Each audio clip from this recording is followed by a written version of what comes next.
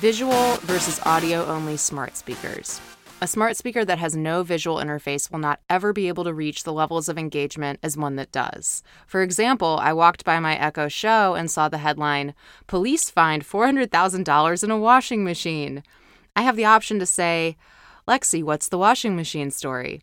But if I walked by my Google Home Mini, which is audio only, I would not have engaged because I wouldn't have been the wiser. Smart speakers without a visual interface will remain limited to more utilitarian purposes versus spontaneous temptation or discovery.